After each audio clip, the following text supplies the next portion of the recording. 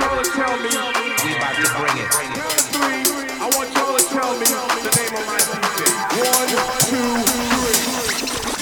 2, 3. Welcome to the Creative Minds podcast with me, Callum Hughes. Something for your mind. So, hello everyone. I hope you're all keeping well, especially with everything that's still going on at the moment with the ongoing lockdown. In another special episode of Creative Minds presented by myself, Callum Hughes, I'm joined by a certified Birmingham legend.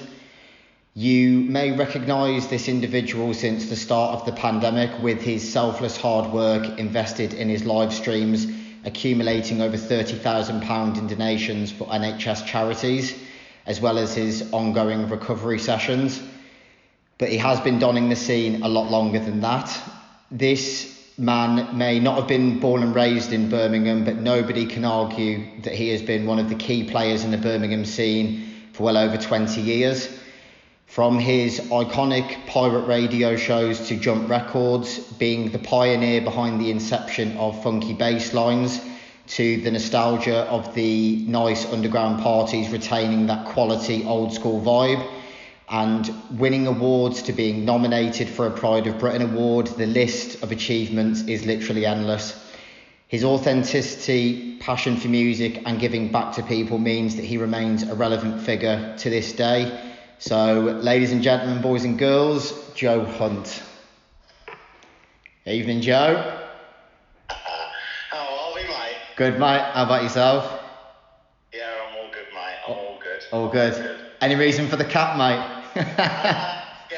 Hairdo 100, that's what they call it, mate. Still looking... Cheers, everyone. Cheers. Still looking younger than most of us, mate, all things considered, if you haven't had a trim and been on the sunbeds in a couple of weeks. A couple of weeks, talking a month. Quality. Are you all good, yeah? Yeah, really good, mate. I mean, how have you been since the start of the pandemic? I know you've been keeping busy, but... It's been a bit of lack of work in my trade, air conditioning and stuff, but apart from that, it's given me time to focus on other stuff because I'm not thinking about air conditioning. So it's made me think about, my music, my live streams, and collecting music. Because obviously, as you know, when you play in a nightclub, you have to you have to follow basically the trend. Yeah. In clubs, but because there are no clubs, there is no trend. So for me, it's made me be able to play the music that I genuinely have a massive passion for. Yeah. Which is a lot of uplifting house. I mean, I do like my deep house and stuff, but that's for the nightclubs. You know what I mean? Yeah. It's not It's not generally what I would normally play, but we always accommodate when we play in clubs and fit in, don't we, to play what needs to be played. Yeah. The trend, keep the punters happy, so to speak. Yeah, definitely. Doing these lives means it's my nightclub and I can play whatever the hell I want. Yeah. You know what I mean? I think that definitely reflects, mate, like with the passion in your streams. And I've got to say, I think Guinness World Records need to come down because I'm always impressed with how many shout outs you can deliver in one stream. I'm like, mate, the geezer's just relentless. He can just roll them off his tongue like it's nothing. You know what it is? It's all this stuff behind me, mate.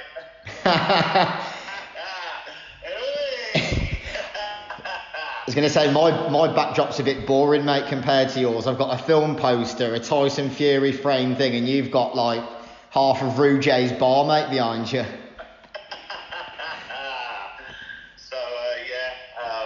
It's been good.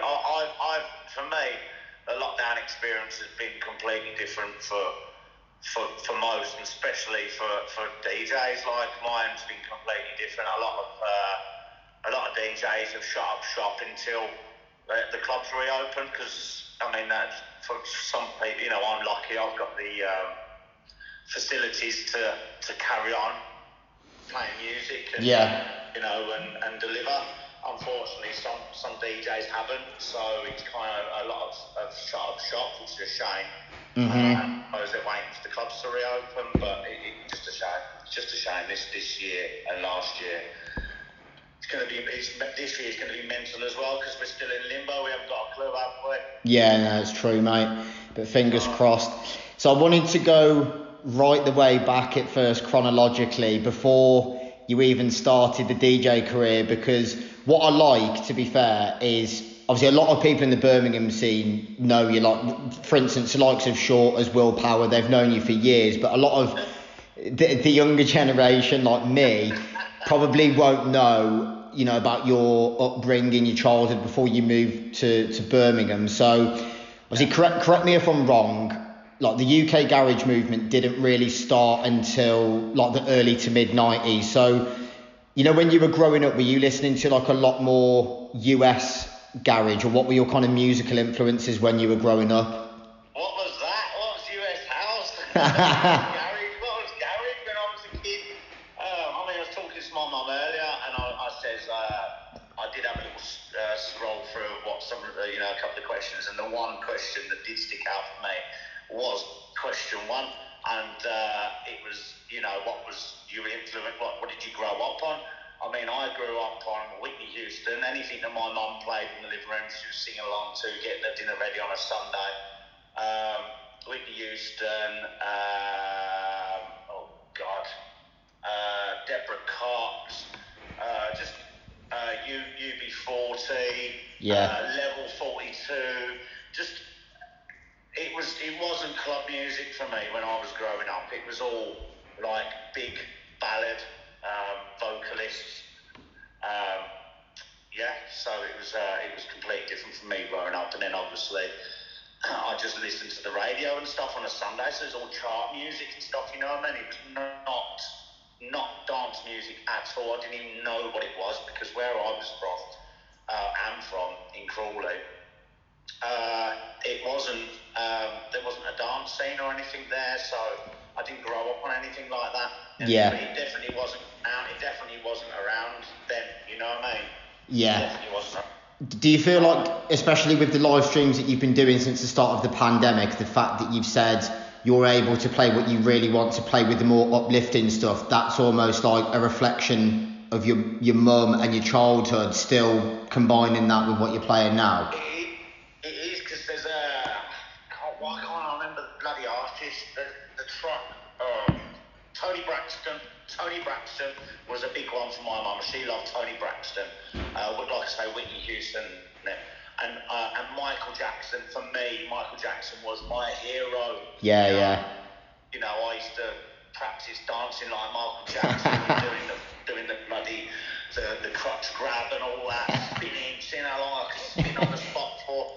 You know, so when you listen to when I play tracks in my show, and I get excited about like a Pretty Young Thing. I'll play a remix of Pretty Young Thing, and I get excited, and like people, when I say this is a tune for me, like, and it's because it's Michael Jackson, and I get so passionate about particular tracks. And like you say, when you think back, and now when I think back, and you've actually just pointed this out, it is because of that reason, because of the tracks that I was brought up on, you know what I mean? Yeah. You know, you said you were growing up and you were practicing a lot of the Michael Jackson moves. Do you fancy giving us a demonstration now, Joe? I've really got a lot of room, you know what I mean? I've really got a lot of room. See if I can do. Hold on. I can't get the spin on. But I haven't got a lot of room, but yeah. To be fair, you're probably the only guest I'd have on where I say something like that as a joke and you just go, yeah, go on, mate, I'll do it if it's going to entertain everyone. I'll do anything, I will, anything. Quality. Yeah, like my passion for Michael Jackson, like the music. I mean, they used to do at my school, it was called Pop Mime, and basically it was something they'd done every year, and you'd enter as a competition and you'd pick an artist that you wanted to mime the track. And I remember I was into judo back then, because my dad didn't want me to do karate because he didn't want me getting beaten up. So he's like, right, if you want to do a martial art, it's going to be judo, because all you're going to be doing is rolling around the floor. I was like, okay, Stan, but anyway, let's spend this money on this judo suit. And I don't know if you remember Smooth Criminal, he used to have like, I think they're called laths. It's like white goes over the shoe. It's like old-fashioned, you know, the old Tommy gun era. Do you remember Moonwalker? Do you remember Moonwalker? You don't remember? I was born in 1994, I was Joe. A white suit with a black white trilby hat, and it was Smooth Criminal.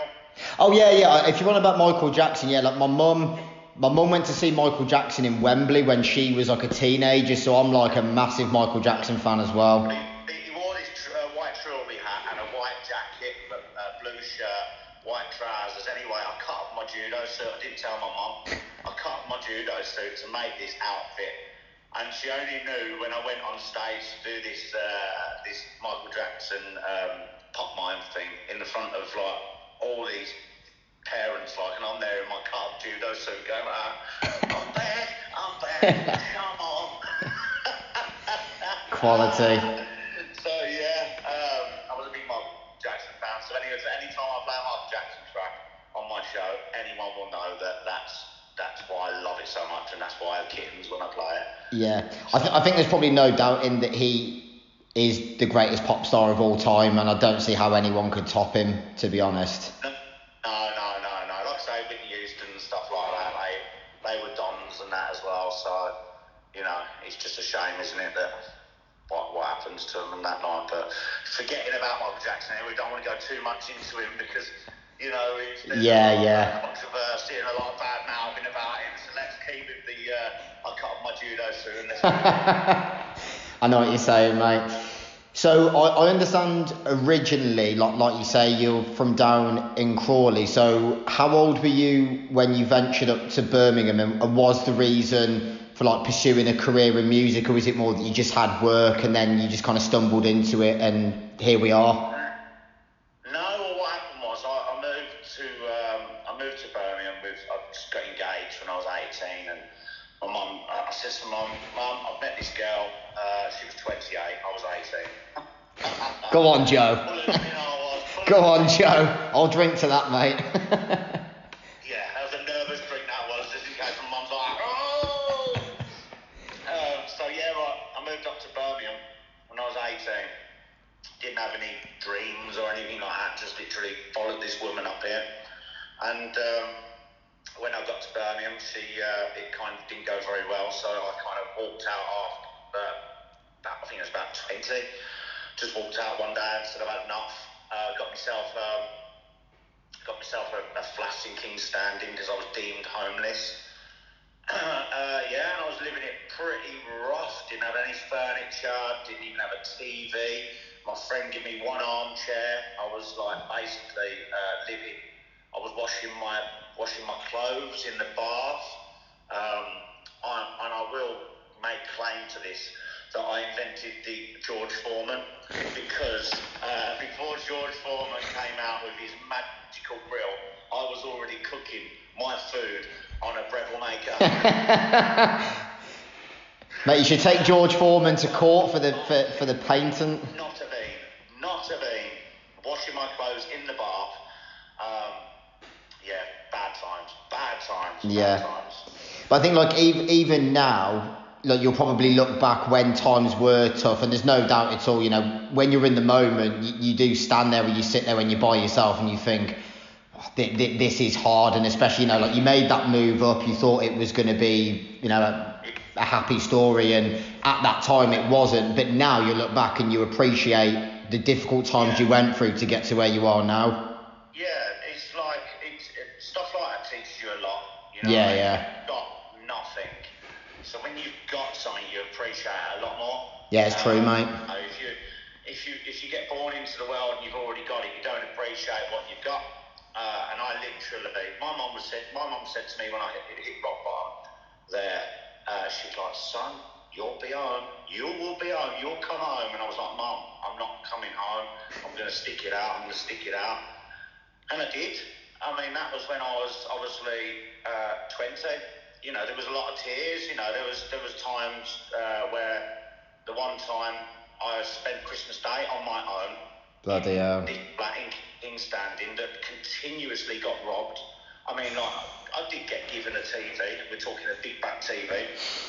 And I'd go to the shop, I'd come back, and my window would be smashed. And the TV would be gone. And I'm talking, this TV wasn't even worth 20 quid. But that's how bad the area was in King's Heath,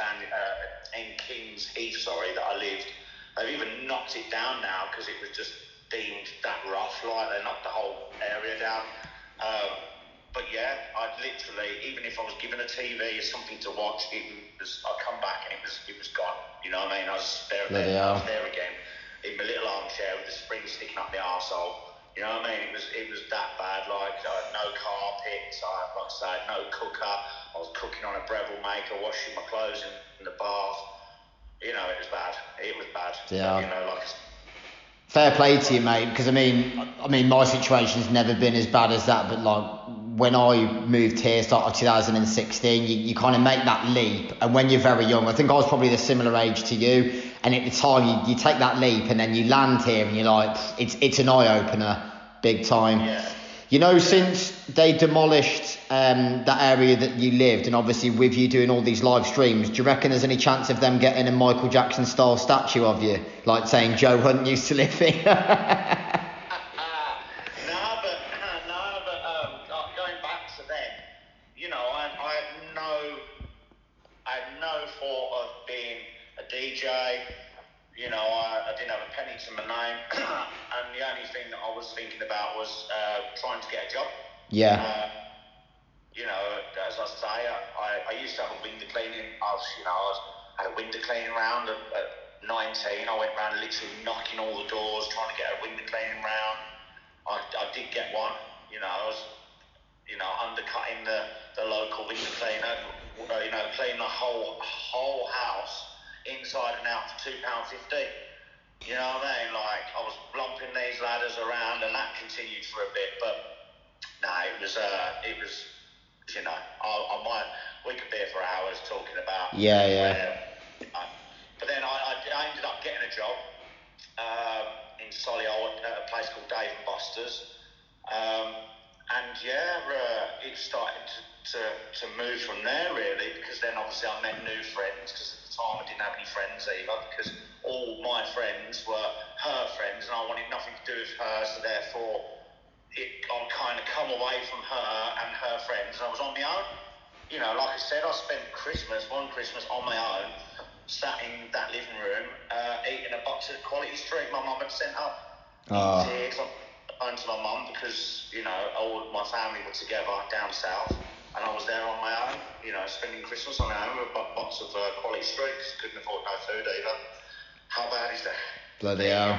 Fair play to you, mate. Well, at least, you know, there's been a change of good fortune with your patience and hard work. When did things, as well as, you know, your fortunes changing for the better, when was your kind of first encounter with underground music, and then that kind of life-affirming moment where you thought, this is what I want to get involved in? This is what I was about to say. When I started this job at Dave & Buster's, I met a guy called Omar, who's still my friend to this day. Good lad, really, really good lad. And he was like, he used to go uptown every now and again. He was like, Joe, do you want to come to this club with me? I was like, yeah, come on in, let's go. Anyway, we ended up at this place called West End Bar. And we're there at the back in our night tracksuits on, thinking we were the dog's danglies. And a guy called Rick James was playing at the time. And that's when I very first heard Birmingham Crew. So we're talking when I was 22. So we're talking, I'm 44 now. So it's 22 years ago I heard that tune for the first time in West End Bar. And I was like, what is this? You know what I mean? What is this? And he said, this is what it's like all the time. I was like, this place is next level. Anyway, we went a few times after that, and I was like, this is what I want to do. This is what I want to do. I want to be playing the music and making people feel how I feel right now. That's what I want to do. Yeah. And it went from there then. Still not living in the best places, out sharing with people that smoked copious amounts of weed. and it was just ridiculous. I'd come home from work and I'd walk in the living room, there'd be like 25 people all out in the living room doing box. Oh. Ridiculous the way of living, like, I had my decks, like, and what happened was I saved up for this moped. No, sorry, before I got the decks, I saved up for this moped. So I got this moped to go to and from work. Anyway, this guy was like, I've got a set of decks for sale, because he knew that I wanted a set of decks. I was like, all right, Sam. I said, well, I've got no money. And he was like, give me your moped and I'll give you these decks. I was like, How did you get them home then, Joe? How did you get the decks home? so how am I going to get to work? Moped, but I really want these decks. Anyway, he's give me these decks, I'll give him the moped. And that night, the git, I was house sharing with another lad, Omar in fact. Omar's come home from work, and this geezer booted the bottom of our door out. Crawled halfway through. My mate's come home, caught him climbing halfway through. The geezer had only come back to try and rob the deck. Probably would he have had my moped? Only in Birmingham, mate. Only in Birmingham. That is unreal. This was in Warstock. I'd moved to Warstock at this time, but yeah, he tried to rob the decks back, cheeky git. So you know what, mate? How mad is that? So imagine if he would have robbed those decks, you might not be here today. You might have just thought, the decks have gone. Basically, if Omar's watching right now, it's down to him. It's down to him once. Still a DJ.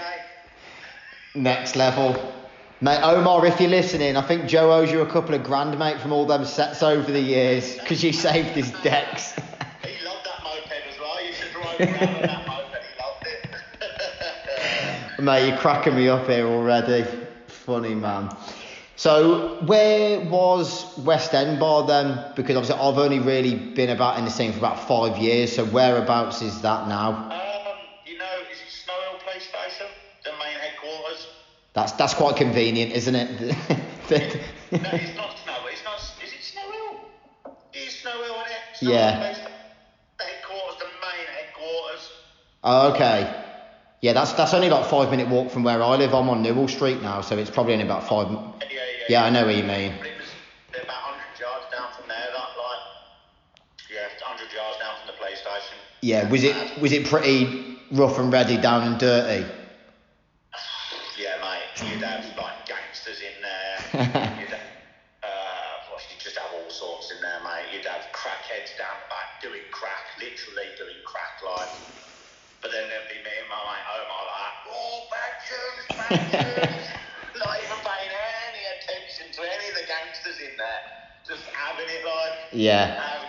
Music was that good in there, like, you know what I mean? Funny. So there's no doubt, obviously the scene has gone through some significant transitions over the years with like venues, brands, and artists coming and going, as well as the rise of social media. But back when you were going to like the West End Bar and you were trying to get your foot in the door, what kind of like tactics and manoeuvres were you playing your hand at back then? Because obviously there was no social media like there is now, so it was a lot more in person. Well, I walk around with the little collection that I had, what I perceived to be the music they were playing at West End Bar, like, because it wasn't like speed garage all the way. There was obviously a couple of speed garage tracks, but it was a lot of hard house crossover, bit of trance as well, a couple of UKG tracks, because UKG two-step was only coming through at that stage. Because obviously garage is a big genre. It's like house, isn't it? There's so many, branches off of house that you can deep house, you've got uplifting house, piano out. So with garage, you had obviously US garage, you got two-step garage, you got 4/4 garage, and two-step garage was just coming out then. So you had a couple of tracks, remember Sweet Like Chocolate and that, when that Yeah. come out like that when I first heard that in West End Bar, literally Rick James got the promo, played in there, it went off. Mate, iconic tunes those are, like the kind of tunes that even now, like 2021, you'd still drop that and it would go off next level. Yeah. Anyway, I'm losing the point here. I'm going off to bloody garage. Carry on, mate. I walked around with his sack of records in this. It wasn't even a record bag. It was, you know, the cat brand. Turn that heating off. You know the cat brand. Yeah. You know the cat brand, the diggers and that. Yeah. They had like an over-the-shoulder satchel that was obviously just meant probably a school bag, to be fair. But I used to shove like 50 records in there, and the flap didn't even go all the way over. The cat sign sat at the top because it was meant to sit. The cat sign was meant to sit at the front because I put records in. It was sat at the top because the flap would go all the way over. Yeah. Just added for records. Anyway, I used to carry that around thinking I was like, yeah, Mr. DJ, like. And I used to just take my chance. There was a place called Genesis. It was called Hadley's Bar, actually, the official name after it was known as Genesis. And basically, obviously, I didn't have no bargaining tools or anything like that. And that was like the next place to go after West End Bar. Everyone went West End Bar, and then they went to Genesis afterwards, because Genesis started at midday and went on till midnight. Yeah. Anyway, I used to go there afterwards, and I kind of got my way into the DJ booth, and I used to sit there, and I says to the DJ, the resident, I says, oh. So I used to go to a place called Dusk Till Dawn as well, and I was quite friendly with the manager there, because my best mate, Ralph, who I'm still friendly with now, used to be the barman, and my other mate, Matt, who I still talk to now, used to be the general manager. He was only 17, general manager of a nightclub. That's how dodgy it was back then. Anyway, I basically, because I knew them, I kind of come up with this plan. They had given me the go-ahead to do this night at Dusk Till Dawn. So when I went to Genesis, which is where I really wanted to play, I said to the resident DJ, I said, I've got this night coming up at Dusk Till Dawn. I said, if you give me a spot here, a go here, I says, I'll give you a spot on my night, like. Yeah. Anyway, he let me play. He was like, yeah, sound. Anyway, he let me play. I did all right. He was like, oh, he says, you're pretty good. He says, you can play a record if you want. Anyway, he never, ever asked me about playing at Dusk Till Dawn. And that's how my career started. No way. The life out of it. Natural salesman, mate. Genesis, I was there every Sunday. I played from 5 or 7, I think it was, till midnight. 5-hour set on vinyl. 5 hours. Graft, mate. That is serious graft. Proper, mate. But then it was like it was the standard, wasn't it? Yeah. It was just normal. You know, it's just what you did, like. Yeah. It was brilliant. You used to. It's a little thing that make you laugh. We used to. Cause obviously back then it was cassettes. You know what I mean? There was no CDs, was there, or USBs? It was all cassettes. So what we used to do is a $5 for a cassette, so they can record your set. So they come in with a cassette. You put it in the cassette recorder, record. Obviously 90 minutes. You could only do 2 recordings, so you'd earn yourself a tenner on the side, and it's ever so funny because all you ever got paid at that Genesis that had this bar was 4 cans of Red Stripe. Mate, still the same for some promoters now. 5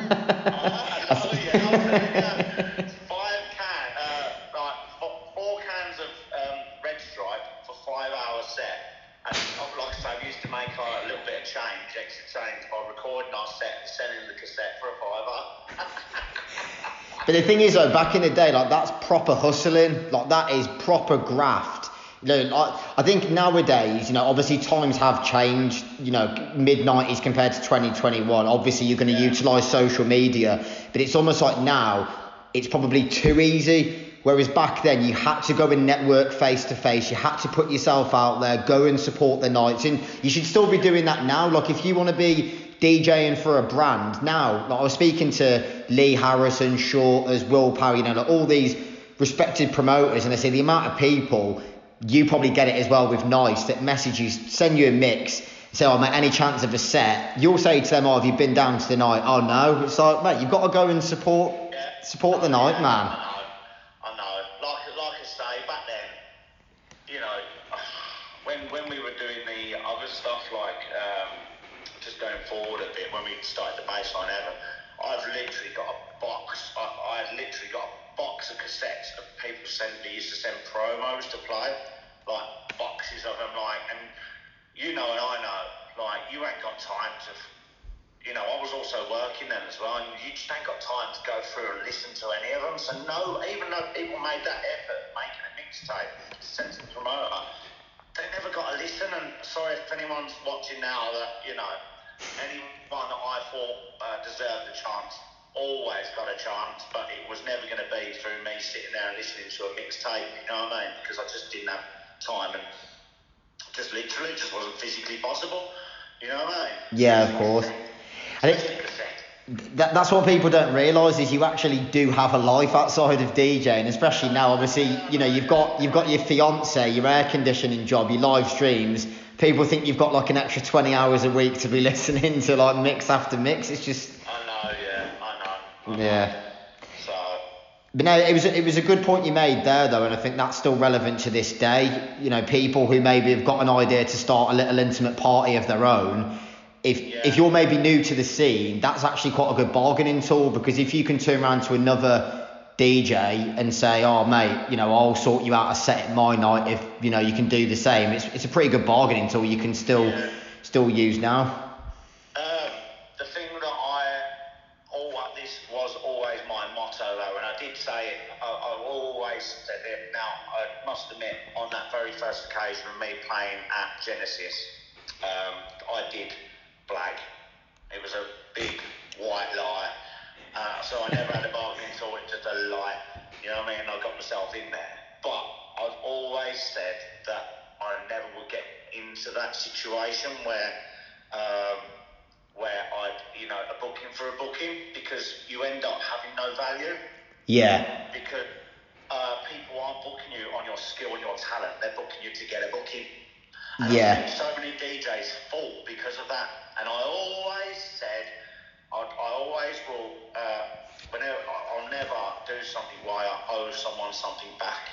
Yeah, you are right there. I mean, what I would say personally, I mean, for someone like me who, like the same as you, and I moved to Birmingham, I didn't know anyone. So very first getting your foot in the door, it's worth it. But I do agree, after you've done it once, I think after that it should be solely on merit and credit as to how good you are. If you're constantly using that as a bargaining tool for your whole career, then it's not the right way to do it. I agree with you there, mate. Yeah. You have no value. You have no value, and you have no, you know, you just have no value as a DJ. People just look at you as like I say, I've just seen so many DJs fall because of that's how they've got through. You see, I'm like, how are they getting all these bookings? Like, oh, it's because they're giving them a booking there, like, and then all of a sudden now I've got a night, and then you don't see them on any bills anymore, and then I'm still on the bill. I'm like, well, I always said, you know. Yeah, it's right. You know, when you were saying about Genesis and the residency there, and one thing I've noticed, not so much nowadays with people from my generation, but the best DJs that I've met are the ones that were playing back in the day in your bars, you know, like on vinyl, like playing to sometimes like not many people, really cutting their teeth as a warm-up DJ, like yourself. Obviously you've got people like Kiddo, Willpower, Shorters when he said he was playing Moon Lounge, and there's no such thing as a warm-up DJ. I have to say, there's no such thing as a warm-up. There's a DJ that starts the night. That's what I like to call them, because they are the ones that start the night. If someone plays crap, that is what the rest of the night's going to be like. Yeah, it's true. They set the path for the rest of the night. So if the first DJ goes on, he plays absolutely wank, right? And I don't mean wank, you know, a bad start-off DJ, we'll call them, not a warm-up, that goes in there and starts playing all the bangers, is not a very good DJ in my No, I agree, mate, 100%. Start-off DJ, someone go in there, intelligently selects to get the crowd going, but not playing the bangers. Yeah, that's and sure, do that very well, very, very well. You know what I mean? It's like, bloody hell. You know what I mean? People rocking to a tune you just wouldn't have even flipped over and played like. Yeah. You know? So it's a real selector can play a good first set. Yeah. You know what I mean? It's the best way to earn respect. I mean, I was probably guilty of it when I was playing like 2017. I feel like I was definitely guilty of wanting that peak set time. Like when Shorters would book us for 2:31, I was always a pain in his arse saying, Tom, what set time have I got? Like, can I have 12 till 1? I can have 1 till 2. But the older you get, you realise you earn far more respect of taking, that first set of the night and really digging deep to make sure you set the vibe right for how the night will go on. And last set as well. Yeah. Last set, if you can keep the crowd there at the end, then you're a really good last DJ. And I used to ask Will for last set of class every time. And then I started thinking, I don't want to play last no more. And Will used to say, Joe, I want you to play last because you play the right music for the last set. You keep people there. And the thing is, the real reason is people still spending money behind the bar. Yeah, of course. Will's there like, yeah, Joe, you're doing a great job, mate. Keep playing that last. Yeah, go on, Joe, go on. Quality. Just coming back once more to that residency at Genesis, was that kind of what properly kick-started everything off when you were gradually getting booked for more different venues and brands? Yeah, it was. It was because Genesis got shut down, I think, because obviously the ballroom was starting to come into the new renovation. They wanted to bulldoze it all down, and then they basically, the guy that owned it, Billy, I think he sold it. I think the lease was up. I think he just went, right, I've had enough, I'm moving to Spain. So he moved to Spain. Literally, they just didn't even tell no one. My pal still had his records locked inside and they couldn't even get it because it was a dirty grey padlock on, and they Dr. Spain, got it. I think he had to, I don't know what avenues he went down to get his vinyls back, but I think he got them back in the end. But as I say, after that closed, there was a place called Peppers, which was an old cafe in the Jewellery Quarter. It's a cafe by day and an after club. This is when West End Bar shut as well. You see, West End Bar and Genesis Bank basically shut at the same time. Closed their doors. I think West End Bar got raided. Got raided. After all them years of being on the doorstep of the police, it finally got raided and closed down. So that closed, Genesis shut, and then this after party called Peppers opened. And the guy got in touch with me. Andre was running it at the time, doing a hard house thing, there he was. Anyway, he's got in touch and he's like, would you like to come and play here? I was like, all right, sound. So I says to Clinton Shaw, I said, do you fancy doing this after party with me, because me and Clinton were just talking at the time. He used to play at Dusk Till Dawn. He was like, yeah.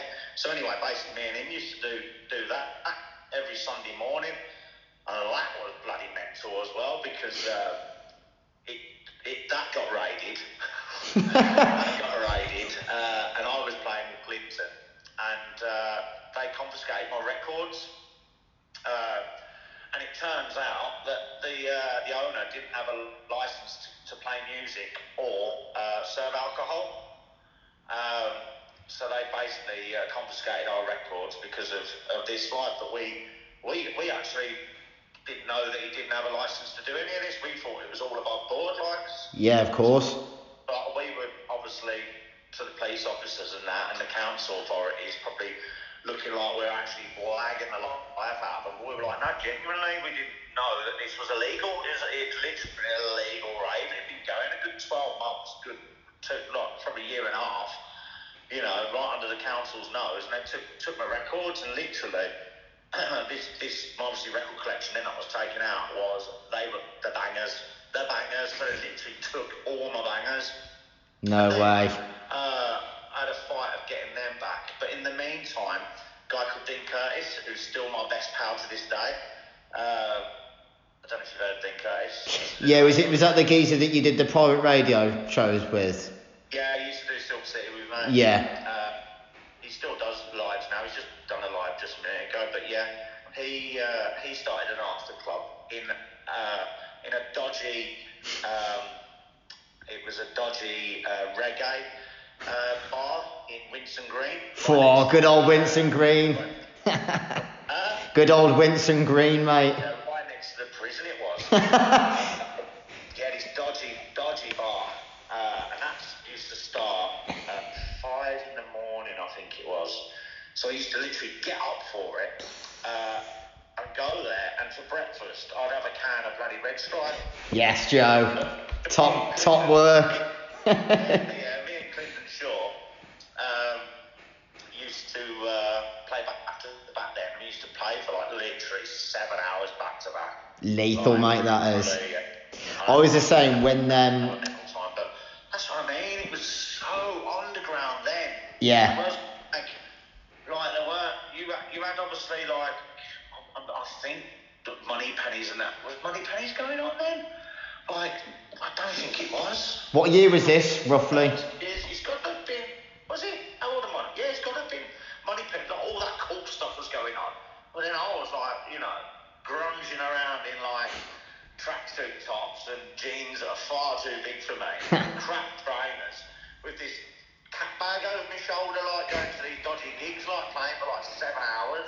But I loved it, and like I say, the wages were poor, the money weren't good, and like you say, the modern day DJ now that's got probably little experience expects 150 quid, 100 quid minimum now. Yeah. You know what I mean? Then we were like doing 7-hour sets, happy to get 4 cans of lager and 30 quid. Yeah. You know?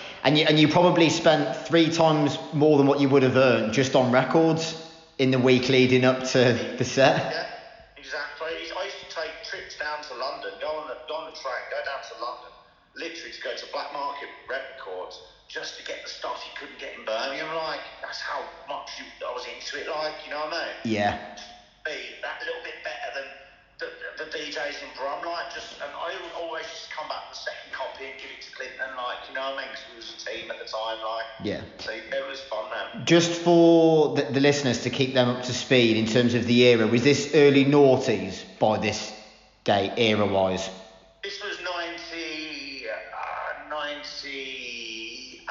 99, I would have said, yeah, because Come Down Operate with the 99 remix came out. That's how I know, kind of that. Yeah. We were playing a lot of garage at this point now. Me and Clinton were playing a lot of garage, and the odd speed garage tune. It was predominantly garage we were playing. And like I say, I know that because that it's the way Come Down the Operate with the 99 remix come out because it was made in 1999. Yeah. It was mad. It's mad. With you saying about garage though, I came across a video a couple of weeks ago. It was from 2001 at Alexandra Palace. So it was like DJ EZ, Romeo. I think Wiley, when Wiley was first coming through, but he was still like very young, like, coming through the ranks. And it was funny because Kai from Abode was saying that that's when it started to get a little bit moody. Like, you'd have guns, firing shots in Alexandra Palace, and then they'd have to lock it off. Just so we don't go off track too much, but just with you kind of placing an emphasis on garage, what do you think it was that made that side of the scene go a little bit moody and it started to get a bit...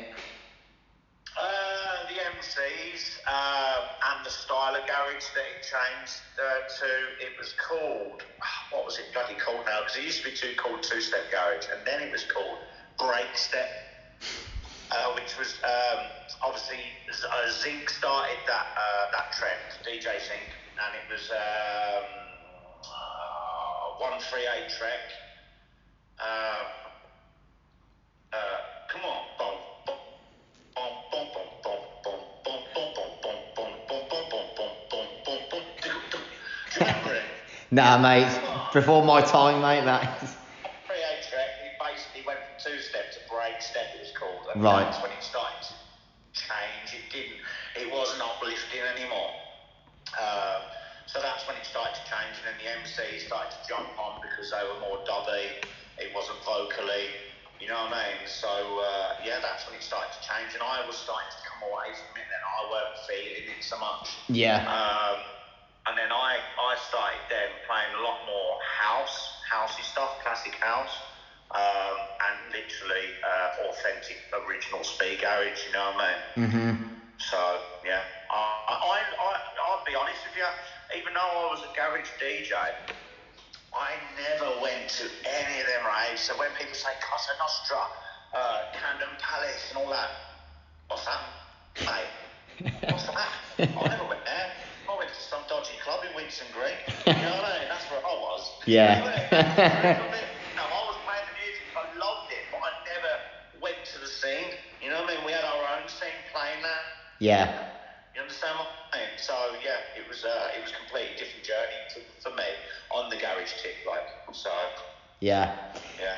I know, although there's no blueprint for success in whether you start like intimate or go bigger for a first party if you know enough people and say if you had decent financial backing, but do you agree with your experience that it's better to start small and think big? And did you apply this like when you were throwing your very first parties?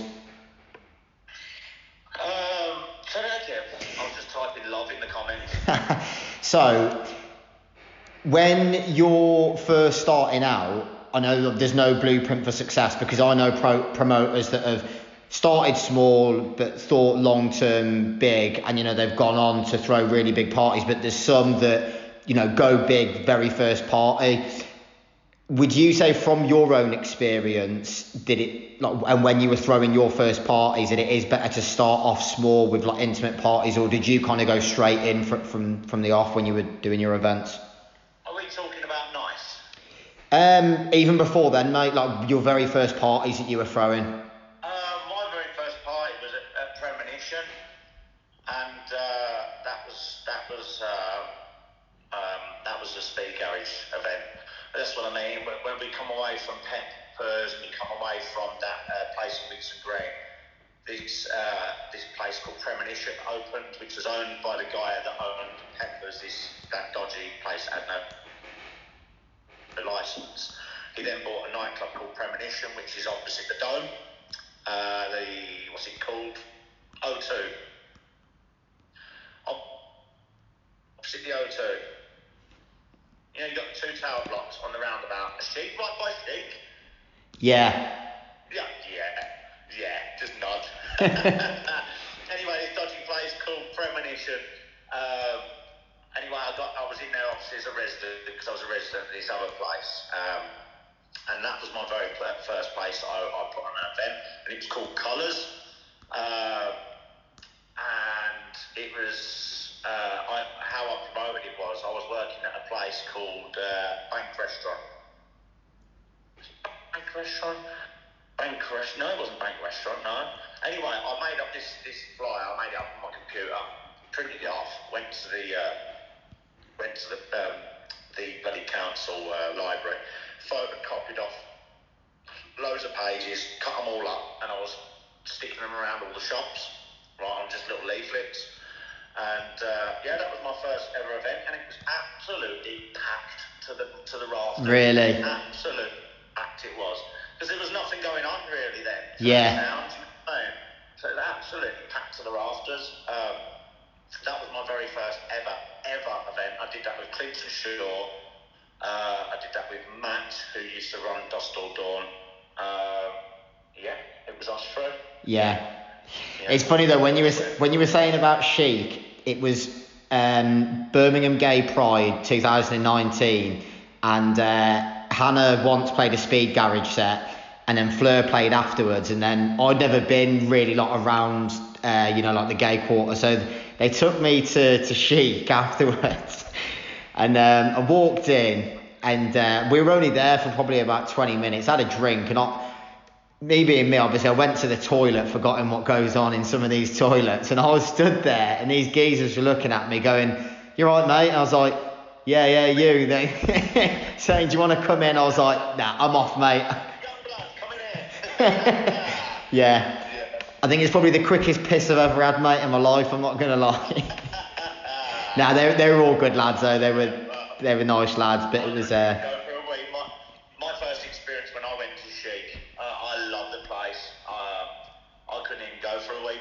men's toilets.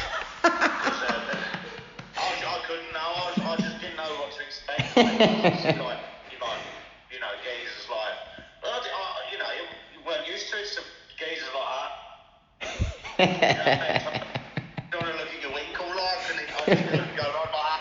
Can't go. Sharp exit. But yeah, I love the place. It's a good place. Yeah, that's the thing. Like those kind of bars as well. You can't go wrong with the vibe, can you? Because it obviously, that kind of vibe between gay people. It's always happy. It's always uplifting, and can't really go wrong with it. To be fair.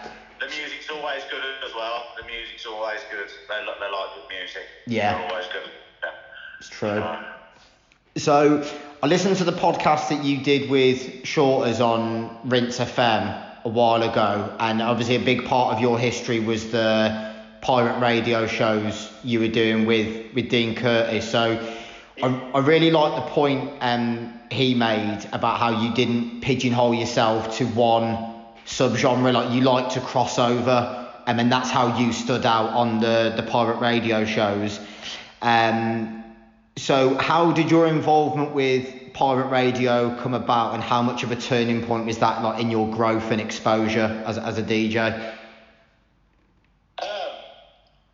Well, let's quickly say that again, getting on Silk was a complete, say an accident. It was an accident.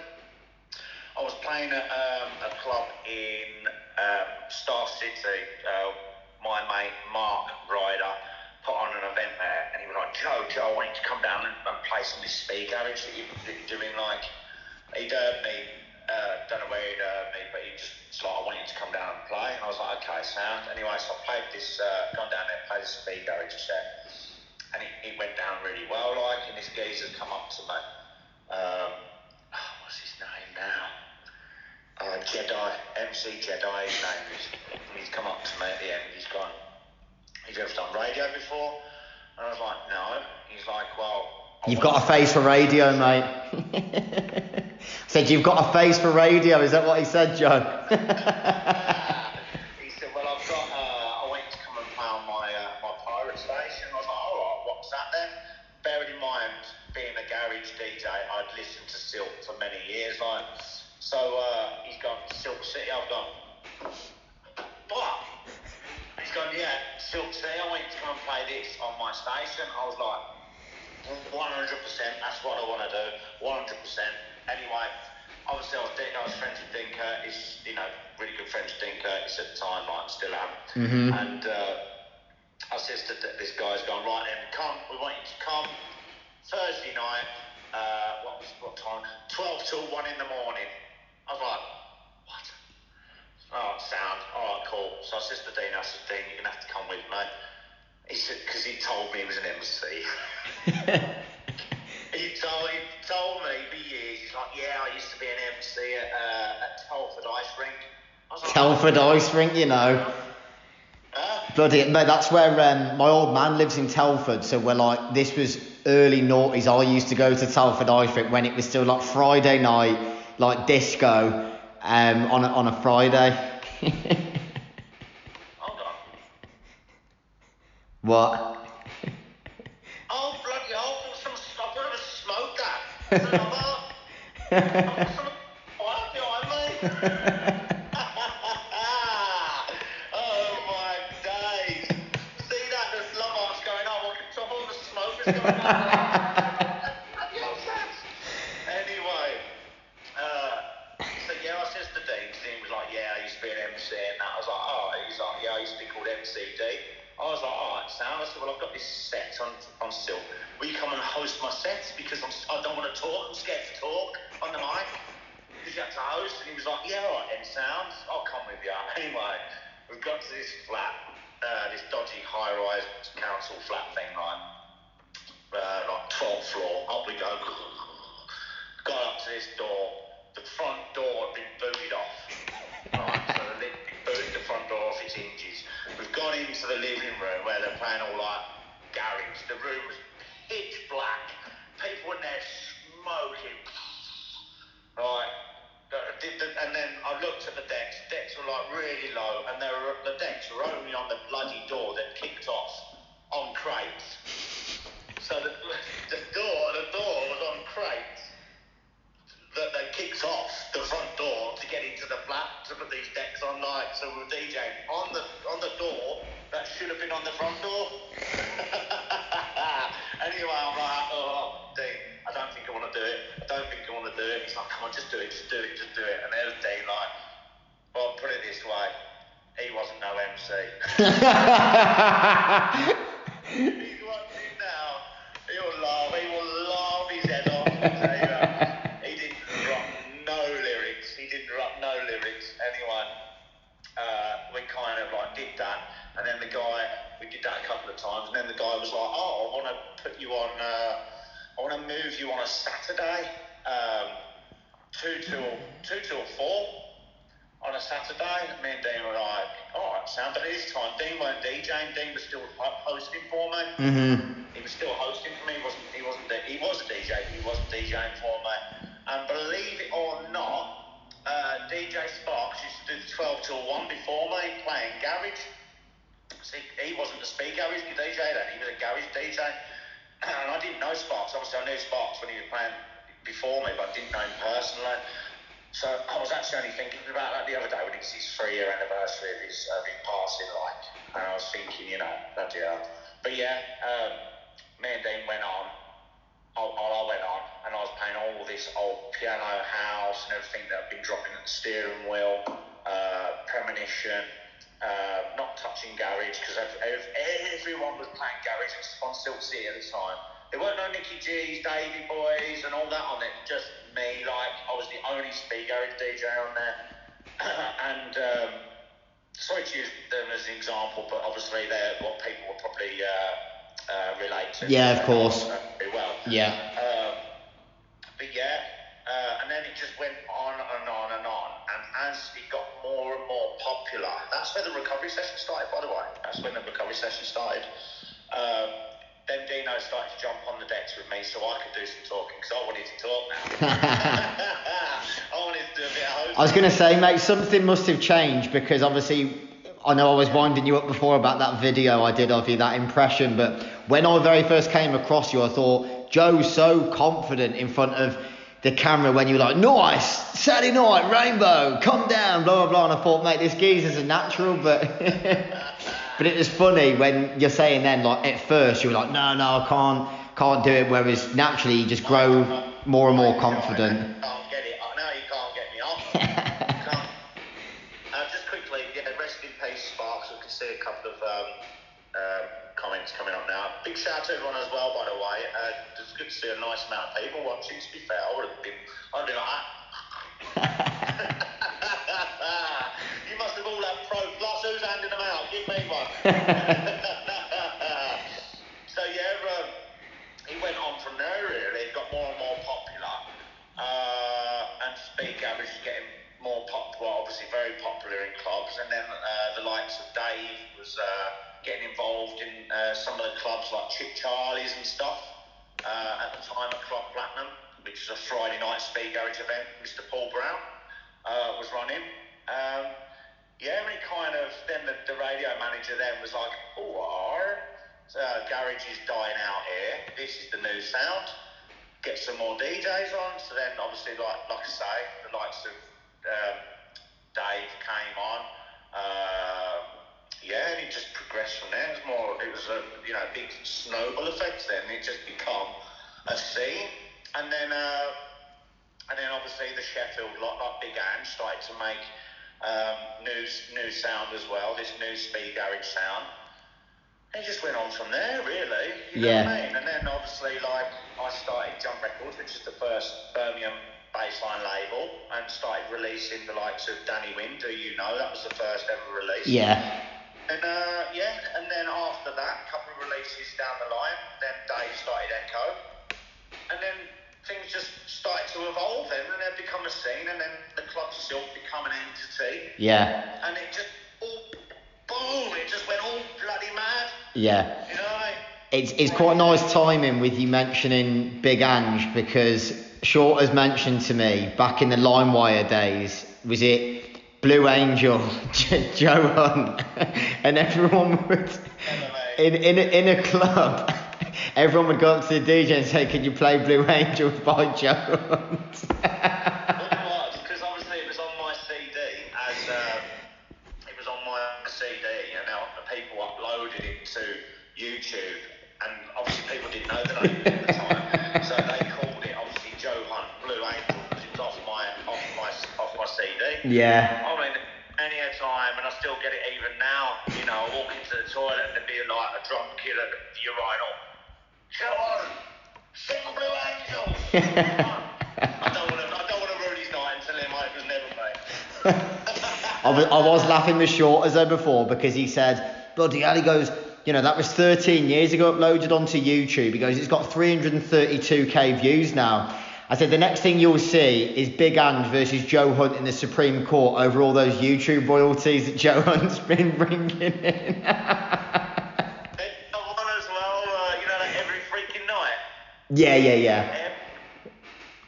That's been uploaded by someone, and it's Joe Hunt freaking, and that's had like 1.5 million plays. Would you believe? Thank you, whoever uploaded that. I know, yeah, fair play. It's done you a favour. Mate, next People know who I am. next thing you'll see is Joe Hunt Billie Jean or Joe Hunt Smooth Criminal. Funny man. So yeah, it's been a good journey to that point. Quality. With you mentioning places like Steering Wheel, obviously with everything going on at the moment, I know there's already a lot of people smiling and laughing, you know, because of the nostalgia from the old days. But a lot of people still mention now your likes of Moon Lounge, G2, Steering Wheel, which obviously long before my time. I think I was probably in primary school when them nights were knocking around. But talk us through like some of like the main nights. I know there's probably too many to mention, and really like what the vibe was like back then and the culture and the contrast like back then to what it's like now, just really what it was like.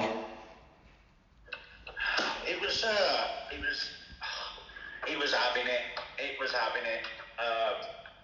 You know, like now, like the nights were like obviously Moon Lounge and stuff. But the very first night was me and a guy called John Rowley. He obviously clocked back the Silk City and me being on Silk City, and it was doing really well. And this guy called John Rowley hit me up and he was like, "Oh, do you fancy doing a night with me?" I was like, "Oh, what do you fancy doing?" So I said, "Hey, Gary's night." And we called it Heaven, believe it or not, and it was opposite the law courts, not the law courts, opposite Q Club on the corner. It's now like a milkshake burger. Yeah, I know where you mean. Yeah. Do you know where I mean? Yeah, because I used to play at Rooftop for Billy. You know Billy and Manny who do Rooftop. Yeah. I used to play there, so that's actually right opposite there, isn't it, by the courts? Q Club. Yeah, you know as you go around that tight bend, you got a milkshake bar there. Yeah. American style diner. Well, that used to be a bar, and basically my mate had his hand in there, and he was like, "Do you want to do a night here?" I was like, "All right, sound." Anyway, he completely ripped me off. He used to be rammed out to the brains. And then we'd get to the end of the night and he'd be like, "Oh, there's no money." I'd be like, "Why is there no money?" And he'd be like, "Oh, because they've overcharged us for security." Oh, whatever. Anyway, completely ripped off. So I never made any money from it. But yeah, that was the very first. That was before the Club Silks, anything like that.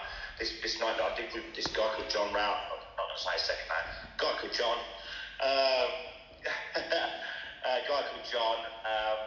And it was called Heaven, and we also did a bigger event at what's it called? The Sanctuary. It was called round the back, the Dance Arena. Around the back it was, and we done an event there. And that went really well as well. And then as a partnership, and then from there we moved. This is fact. we decided to do a night at, he said, I've got this place called Moon Lounge. I was like, all right, okay, so it's right in the centre of town, it's opposite Chinatown. He says, well, kill it there. Anyway, we've done this night, it's called Chocolate. And it didn't do all that well, basically. We did about 2 weeks, and it didn't do all that well at all. And then Nicky G and Davey Boy went in with their Echo thing, and absolutely smashed it. Absolutely smashed it. And then that's when Moon Lounge become Moon Lounge with them boys, like, so yeah. Yeah, were you playing there as well? Like, even though your night didn't do too well, would you still play for them boys for Echo and that at Moon Lounge? Yeah. I still played there. I was a resident for them, like, yeah. Yeah. I played there. Yeah. That's class. I just know. Be like, you know what I mean? It is what it is. Some nights fail, some nights work, some, you know what I mean? But you still play for them, like, you know what I mean? Yeah, of course, mate. It was interesting though, because I've only spoken to Rouge a couple of times. Did you say he was the person that was booking you at Steering Wheel? So, I'm guessing, was he pretty young then, was he? But back then when he was coming through? Yeah, was, yeah. I remember when he gave me my spot there, I just couldn't believe it. I was over the moon. And I played in front of him. And he was like, do you know what? He says, any time, he says, I'll give you a once a month booking here. He said, but any time I can't do my booking, you are doing my booking. He said, because I think you're that, I'm not even saying, you can ask him yourself, I think you're that good of a DJ, I trust you to do any set that I can't make. And I was like, I'll never forget he said that to me. Hello, is that Rouge? Is that Rouge? Yeah, I know, mate. I think Joe's bullshitting you again, mate, about what he told you back in the day. Sorry, mate, it was just Rouge on the phone saying you were lying.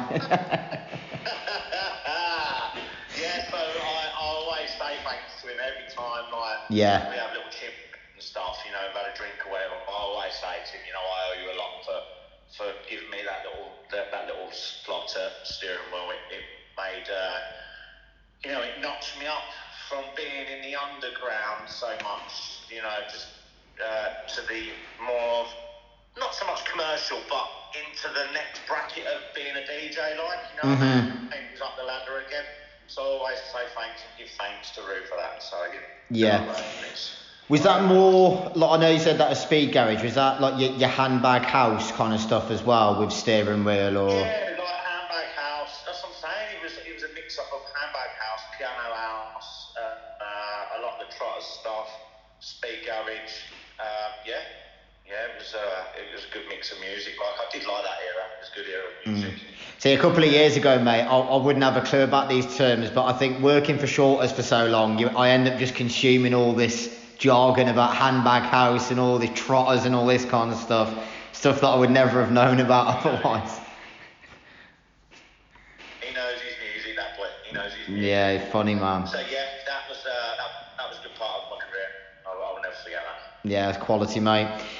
The next part I wanted to come on to was about the fact that it's undeniable. Obviously, you were the pioneer behind the funky basslines movement, and obviously just before I put the question to you, what I really like is the fact that you know, with Possessions, all the volumes that you did of the funky bassline CDs, that's something you can like physically own, whereas, you know, like nowadays, music is so disposable. You know, you buy off Beatport or whatever else, it's just a digital copy and it ends up getting lost. Whereas when you own like a CD, it's a lot more personal, isn't it? Like, you know, you might not play it as much, but you look at it and it brings back memories. So I have listened to it when you were discussing like the merger and how you brought, like, was it bassline house with funky house, and that's what made funky bassline. So how did that idea even come about, and then what did it grow into?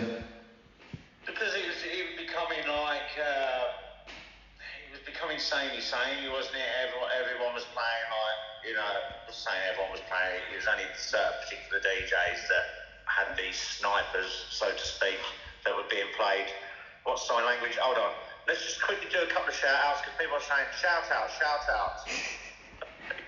Risa, Jessica Bamford, Laura Pinky, only Stevie Yasmin, Victoria Porter, load of people in my missus, yeah, we'll do a few more in a bit, innit? I'll try Michael Hopper as well. Big up your chest, Jessica Brown.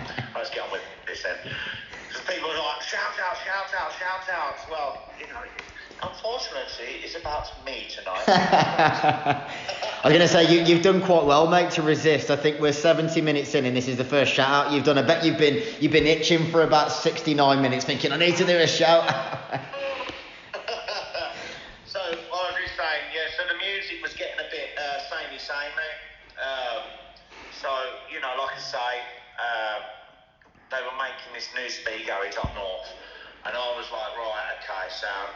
I want to come up with a different thing, like, I'm going to call it funky bass lines. So it's going to be like funky house. So I liked my funky house at the time. Funky house beats, percussion, with speed garage elements and uplifting vocals. So then I called it funky bass lines, but not with a F, with a PH, just a little bit different. You know what I mean? And that's why it was called funky bass lines. I think that the actual terminology, the actual genre, so to speak, what it's called was bassline house. That's what it was predominantly called, but I called it funky basslines, and probably a lot of people known it as funky basslines because of the CD series that I brought out for all them years. Yeah. But yeah.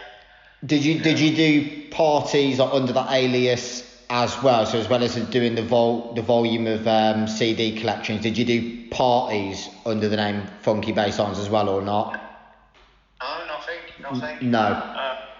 It's only of recent, like literally just the CD pack the CD collection that I did, and I called it Funky Basslines. It's only till recent where I thought, hold on a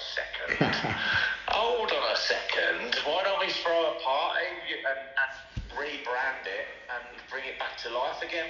And that's obviously what I did with the whole Nice thing, because I was obviously doing the Nice thing, and I was having the drum and bass in there. I know everyone loves drum and bass, but it wasn't, from a promoter's point of view, it wasn't enough for the brand to go forward. You know what I mean? It wasn't taking the brand forward. It was just enough. It was just room 2. You know what I mean? I want room 2 to be as good as room 1. Yeah, of course, mate. But there is no main room. This is what I try and create. This is what I tried to create with Up Nice, is that both rooms are the main arena. You know what I mean? Not room 1 or room 2. It's just UKG, Funky Bassline. They're both main arenas. You know what I mean? Yeah. And that's what I want to try and create. Like. No, that's class. So I know that you were and still are very much at the forefront of the Birmingham scene alongside several other key players as well. But did you find yourself collaborating with the likes of Jamie Duggan from Sheffield, or like up Leeds? You got like Sean Banger Scott, Kane Towning, Danny Bond. Did you ever collaborate with those guys in different cities? Because I know you all kind of did your own thing and you had your own niche kind of sound. Did you find yourself working with those guys along the way? Yeah. What time is it? 9:15. Bloody hell. Flown by, mate. We've been talking for an hour and 15 minutes. I know, mate. I've got the gift of the gab, haven't I, Joe? I've caught you in my reel, mate. Yeah, I did. I started working alongside and working with them. Not so much Jamie Duggan, because he started going off onto the 4/4 tip, but I was working with the likes of Danny Bond and people like that. We were doing because we started doing the bassline thing abroad, the bassline weekenders, and then they jumped on us with that. And I was playing for Danny Bond up Leeds, and I tell you what, that was, even though like you think they play the same music, they actually don't. Like you have to re-educate yourself with what they play up there. Like what you wouldn't play in Birmingham, they love in Leeds. It's really weird. Like, you know what I mean? You have to go up there, literally listen to Danny Bond play, listen to the other DJs play a set, really go down like a lead weight. But then when you come back the second time, you knew what to play. Yeah. Educate yourself off the other DJs whilst you were there. You know what I mean? Yeah. You knew what to come back and play, but you were like, went up there, you were like, you know, the first time you played there, it was really weird because, like I say, the music that went off up there went down like a lead weight in Birmingham. It was really weird. Just really weird. Yeah, yeah. What would you say was your favourite city to play in outside of Birmingham back in the day? Leeds. Leeds, yeah. Definitely, yeah, Leeds. I used to play in Bradford as well, but that was a bit, for me, a bit rough and ready. Can't beat Bradford, mate. Proper. They didn't like what was being played in Leeds or Birmingham. So again, it was another re-educate yourself, you know what I mean? But I wasn't really a fan of playing Bradford, and I'll tell you why. Because it's just as you think you're getting to Bradford, you pass Leeds, and it's another 45 minutes. It is a bloody long drive. Yeah, yeah. A long drive, I tell you. And you're gonna drive back, and it's like, oh, we're gonna do that again. But yeah, I used to play Leeds. I used to play Bradford twice a month and Leeds once a month. And then obviously on my resident, I'll tell you what, I was a busy man. Fair play. I wish I was back in that flat in King's Heath. No, I don't really. Quality. So let's come on to Nice now, which was actually one of the first brands I came across when I first moved here, as well as being familiar with like 231 and Glass and brands along that side of the spectrum. But when was that idea born, and what was your vision with the brand? Was it to kind of incorporate like the old school stuff and then bring in a bit of new school as well to fuse the generations together, or? With Nice? Yeah. Yeah, well, my thing with Nice, I won't go too much into it because I don't want to bring up any bad blood. But I always wanted to do a garage night, and there was a bit of history that went on, which that dream was kind of pulled from underneath my feet. So I kind of got kicked in the bollocks bad. Sorry to swear a lot, but I got kicked in the bollocks bad. It knocked my confidence a big time. And I kind of wanted to give up DJing. I didn't want to promote, and it was coming to that stage where I was getting very few bookings, and I thought, you know what, I'm going to call it a day. Anyway, at with my Mrs. Sam that I'd recently met, and I was with Debbie and our other good friend Ash, and we was at her house. And they were like, well, what is it you really want to do, Joe? And I was like, I really want to do a garage night. And they're like, well, fucking do it then. Yeah. Do it. You know what I mean? You think like you as a DJ and a person is dead, but you're not. Like, just do it. Anyway, I've gone, right, bang, I want to do this garage night. And everyone just went mad. They were like, boom, yeah, we want it. Yeah. I was like, no way. Anyway, that's when it was born. So I did this. I did it at the Rainbow. It literally went off because obviously, you know, like I say, I never went to these garage nights back in the day. You know, I never went to any of these garage raves, but I had this vision of how I wanted my garage rave to be, and that's how Nice became. You know, I wanted it to be like a house night, but playing garage music. So. If you understand, like, I didn't want it all like champagne bottles and all that on the flyers. I wanted it very, very housey looking, and promoted it into the house crowd, and people that always wanted to go to a garage night but never could because they were kind of scared and a bit timid about going because of how it used to be, like you say, very violent, or, you know, gangs and stuff going and gunshots. But I wanted to do garage, but without that element, if you know what I mean. Yeah. Be quite welcoming. Yeah, of course. And that's how it was, you know. That's how I did it, and how and Lee McDonald. Thank you, Lee McDonald, for giving me the opportunity to start my dream at the Rainbow. It was definitely one of the biggest parties at Rainbow. I mean, that was a time as well where I was trying to get my foot in the door. So it was around 2016, 2017. And, you know, Rainbow was a big operation. You had 231, Portal, Chapter Festival, but Nice was still up there with all of the other brands. So credit to you, mate, and obviously fair play, like you say, to Lee for giving you the opportunity. I remember one thing that Lee McDonald said to me. I said to him, I don't know if you remember, because it was the very first. I always remember the flyer. I said to him, I want Nice to be bigger than this. I said I want it to be bigger than 500 people in the back room of. Sorry, I got wind from the gin. I said I want it to be bigger than this, and he was like, no. He said, don't go any bigger than this. Don't go any bigger than this. He said, because as soon as you start going bigger, it creates more problems and more stress, and there's more money to be lost, or there's more money to be made. And I was like, oh yeah, but this isn't. I want it to be bigger. I want it to, I want it to be main, big arenas and stuff like that. And he's like, all right, jabs, whatever it was he used to say. Yeah. It was jabs, wasn't it? Something along those lines, yeah. So he gave me the main arena of Rainbow. Anyway, all that crap happened, didn't it? Where someone passed away from taking drugs. Yeah. Got shot. The Rainbow got shot just before my event. Yeah. So obviously I've got all these artists in limbo. And Will Power, bless him, he was like, right, he says, you can come and do the event.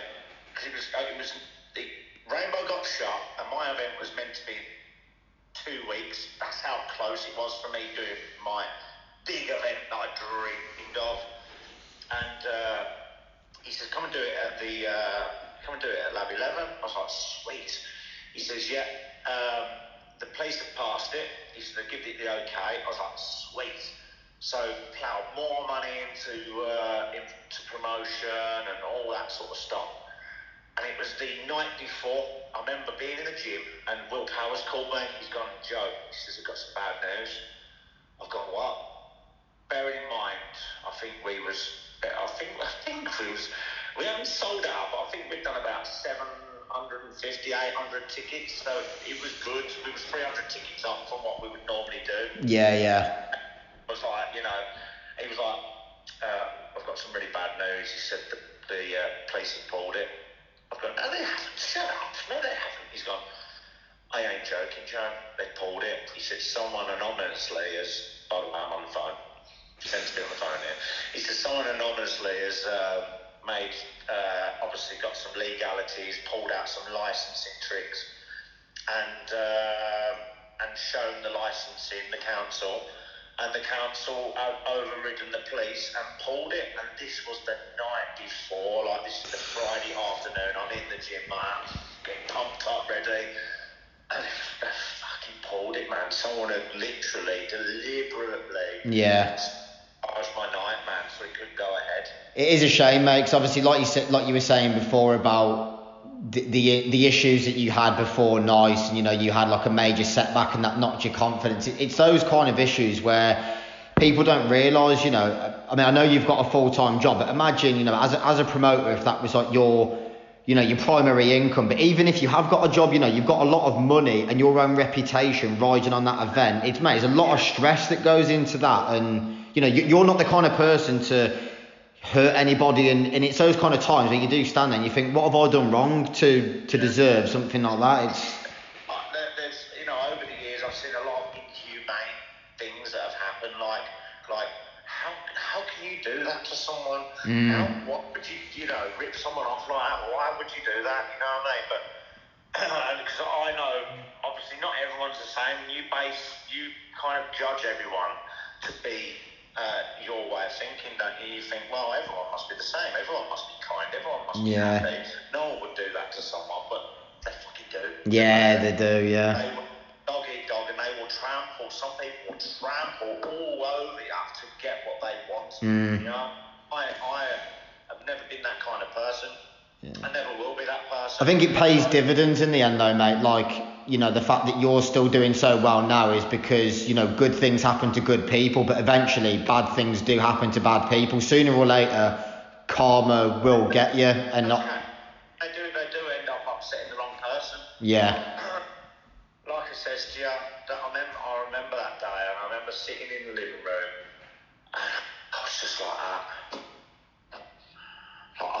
couldn't believe it. My mum had come up to visit and all sorts, and my mum couldn't cope. Sam couldn't cope. I was just that. I don't think I cried. I don't think I went as far as crying. It was as if someone had torn my heart out again. Like, you know what I mean? Someone had like, you know, again, it's like, why and how would you do that to someone like? But you know, live and learn. We get up again and we go, don't we? Yeah. And we went again. We done another event. And it just carried on progressing.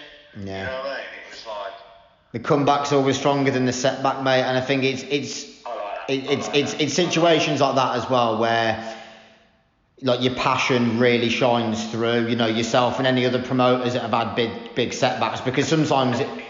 Sam said I didn't cry. I didn't want to tell him that. I'm a man. I'm a geezer. Funny. But now, in terms of the passion, it is those kind of scenarios where, you know, you have that setback, but because you love it so much, you know, the music and putting on a party and seeing people happy, you just think, I'm not going to let someone bring me down. You come back and, you know, you stick your two fingers up to them and say, I'm doing it, mate. I'm just going to carry on. And like, you know, this event, like, nice. For the first 2 or 3 big, and I'm talking the big ones, like, I was out with the likes of Debbie, she's on the feed now, Sam,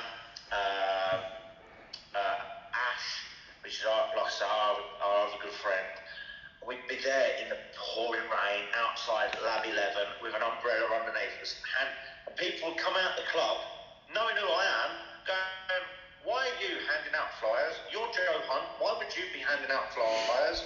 Well, the reason why I'm handing out flyers is because if you want a job done properly, you do it yourself. Yeah, it's true, mate. At 2 o'clock in the morning, in the pouring fucking rain, until 6 o'clock in the morning, handing out flyers because I want my night to be successful. You know what I mean? And that's the only way. Yeah. What you put in, get out.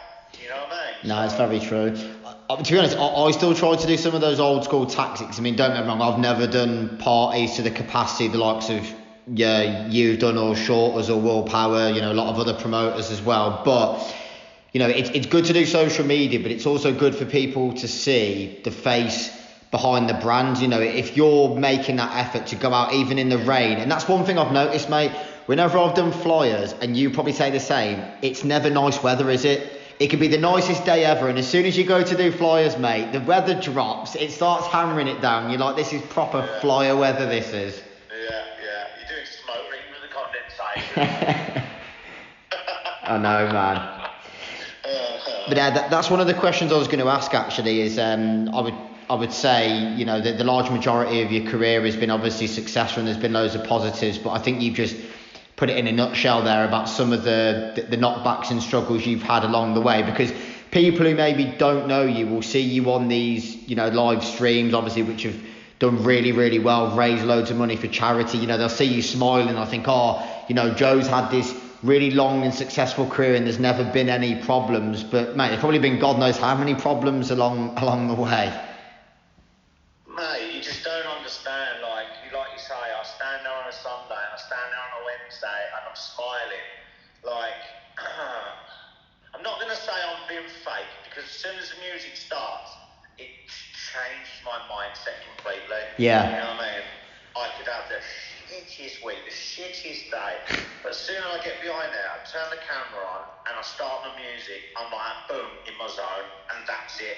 Everything what might have happened is forgotten. I'm like in my little zone, that's it.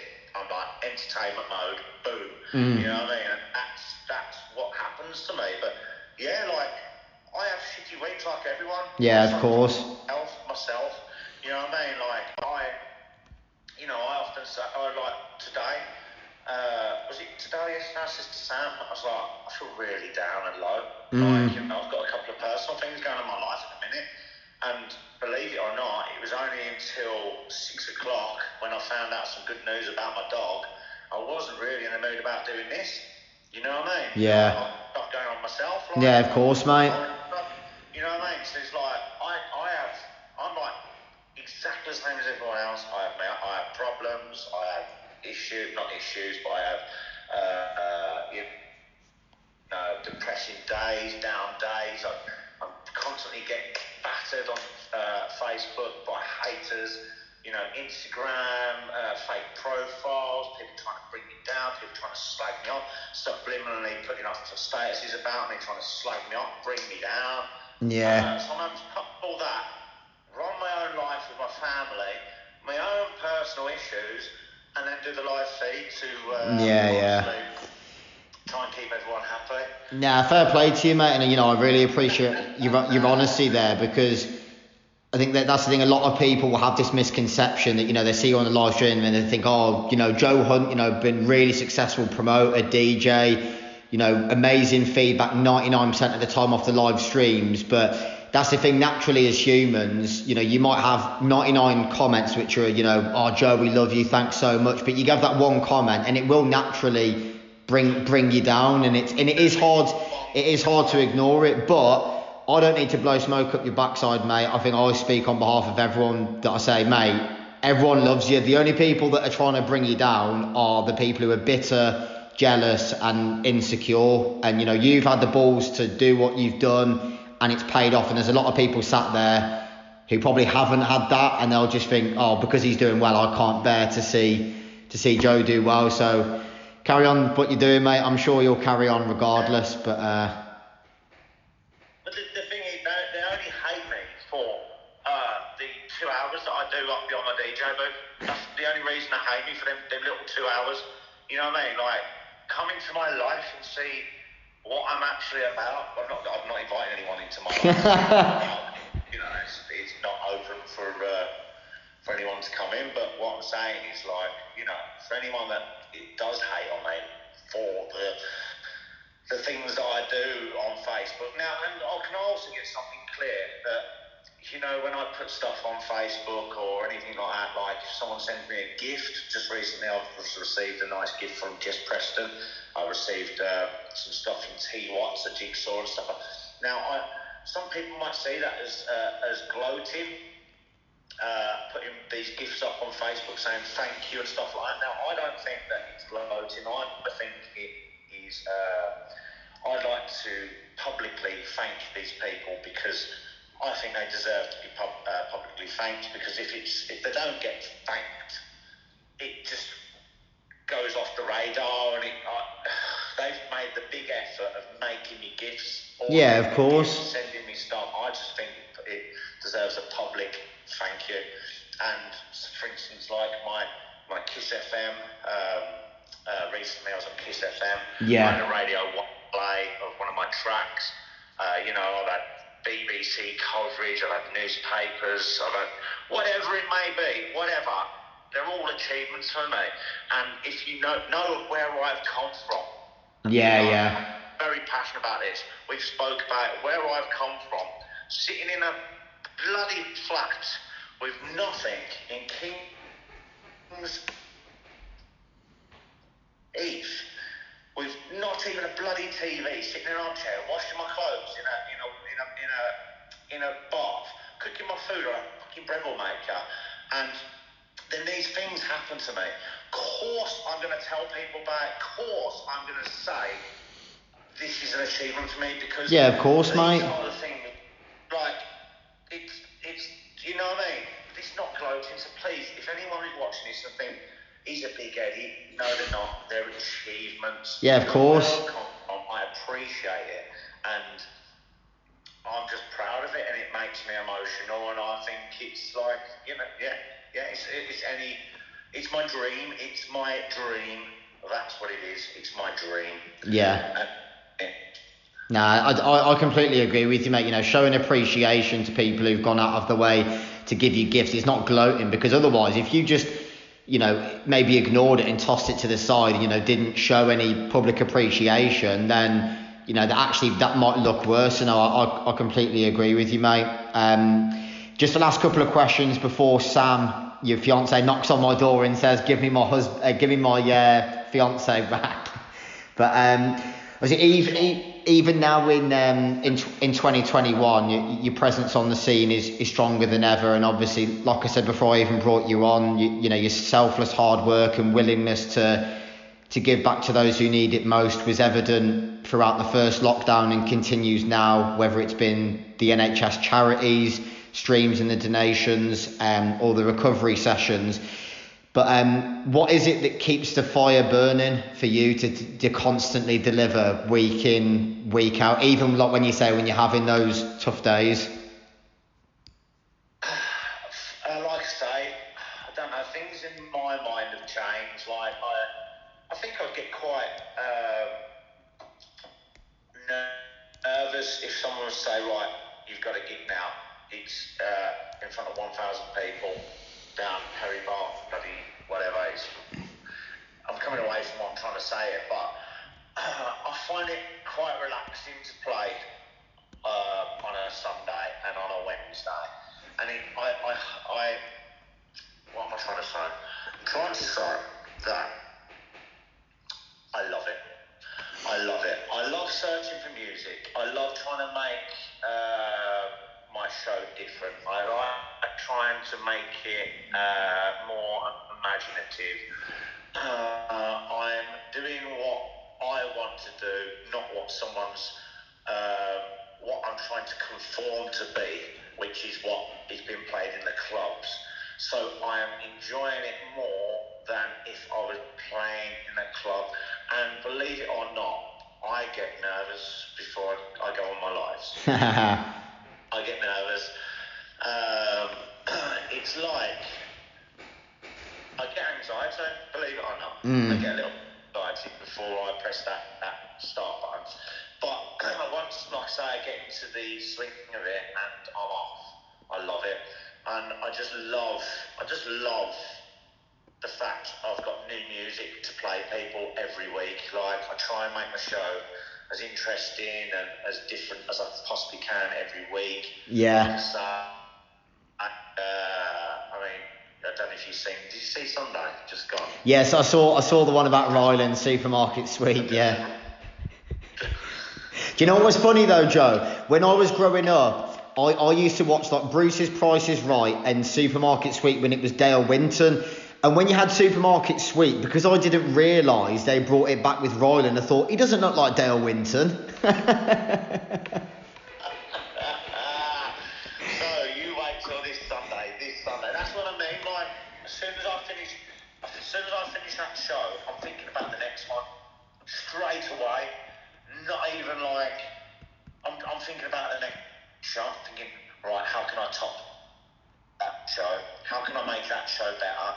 What content can I put into that show to make it more exciting? And I already know, bang, what it is. I go for a run on a regular basis. I go every couple of days, or I have a little train in the garden. And that's my thinking time. And when I'm running around doing my run, these ideas pop into my head. Right, and I'm like, yeah, that's it, Sam, bang. So I ring Smog, and I'm like, Smog, what do you reckon to this? And he's like howling down the phone. He's like, mate, that will kill it. This Sunday. Funny. I already know what I'm doing this Sunday. I've already made all my jingles. I've done all my jingles this afternoon. You know, I'm prepared, ready. It's exciting. I've got a load of new music. All my promos all ready. As I'm saying, it's like, for being not having a lot of work at the minute, this is what I was saying to you earlier, not having a lot of work at the minute, it's giving me time to think about my music a lot more and get imaginative, because it's not, my work isn't consuming me. I'm more time. I was just to Sam today, so I'd gladly not go back to work. I'd gladly not go back, because I'm loving this. I says, you know, I'm living for it, like. So, yeah. I think, mate, I could genuinely imagine like when things are back to normal, like you doing a TV show on like BBC One or BBC Two. I could just see it, mate. I really could. This is the thing, like it'd be nice. Like one of my other friends, like I think it's Will Power actually. Yeah, it was Will Power. Will said, I don't know why or how you haven't been snapped up for a radio station yet. I said, I don't know how. Yeah. You know what I mean? But I suppose it's like, I tried to get on Galaxy years ago. Was it Galaxy? Yeah, Galaxy. and I was trying to go through Sasha Brooks, and Sasha Brooks is my friend. She said at the time, she said, the thing is, Joe, she said, you know, you've got a big following. She said, but I don't think they're going to have you because you're like, yeah, it's me, it's Joe Hunt. Pick up the canister, Kingston in Massive, smoking on a big rebar. Don't have that on Galaxy. But yeah, like, you know, like, obviously, the way I do my shows isn't, you know, a lot of people obviously do it that style because that's what they believe it to be. Yeah. My show is like pirate radio. I do like pirate radio, like we did on Silk City, and I think that's where I think the content of how I present the show is mad because I've always done it that way, and it's only till now it's exploded, and it's nice to see that all that hard work back in the day is now paying off in a funny kind of way. You know what I mean? Yeah, of course, mate. With the radio skills, so to speak, like it's paying off now. Like it's really weird. Yeah. It's really, Now it's quality. It goes without saying that you've achieved so much over the years by sacrificing time, pouring your passion into projects, obviously taking calculated risks, and like we've discussed, there's been a fair few hits along the way you've been willing to take. And I know that from listening to various different people and the podcast you did with Tom as well, that, you know, you've won awards, you've been nominated for the likes of Pride of Britain, done events abroad. I've seen firsthand, you know, with the events you've done at Lab 11, how you brought people together and then you've raised money for charity. But if you were to really have to pick, in no particular order, like your top 3 moments from your career so far, what would they be?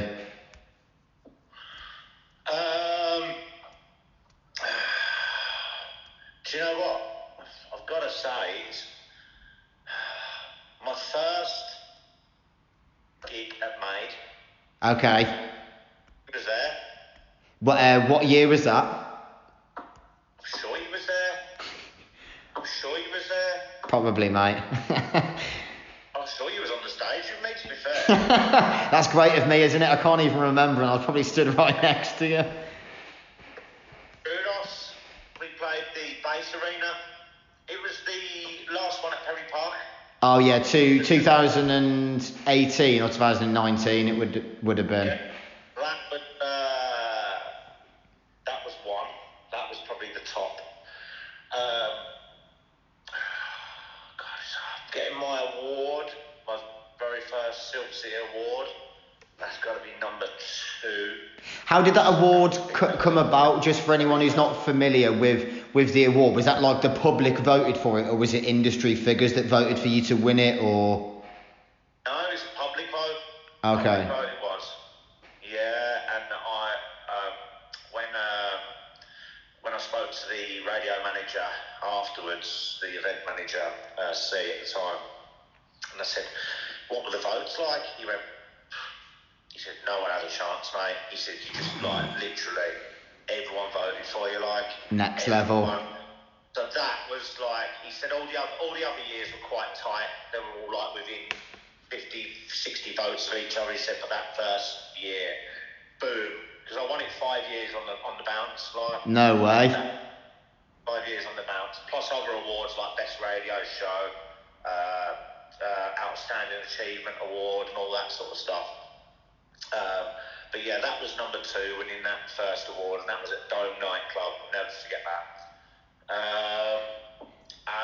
I'd love to know what suit you wore to that award, or did you wear a night tracksuit? Did you wear a night tracksuit to the awards? It was obviously like, probably tabby gear, like, to be fair. I was DJing, I was DJing, and then after I finished my last tune, that's when they'd done the presentation on the stage, and it wasn't like a thing.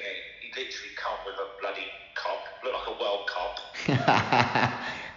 Ridiculous.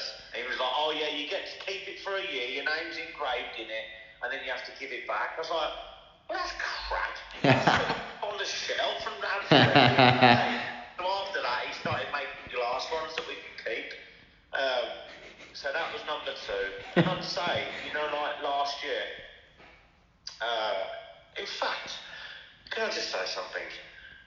My biggest achievement is meeting my missus. Yeah. And missus, and I'll tell you why, because she is the one that's given me the drive and the support to be the success I am today. Fair play, Joe. Lovely words, mate, that is. When I met her, and this is what I said to you, when I met her, I had no confidence. I had all that stuff happen to me. I had no confidence. I met her, and she's the one that supported me and told me to do this, go for it. So that's my first achievement, meeting my missus. Behind every successful man is an even better woman. I think that's something along the lines of what it is. Yeah, and then I'd say, obviously, like I said, the second is the maid booking.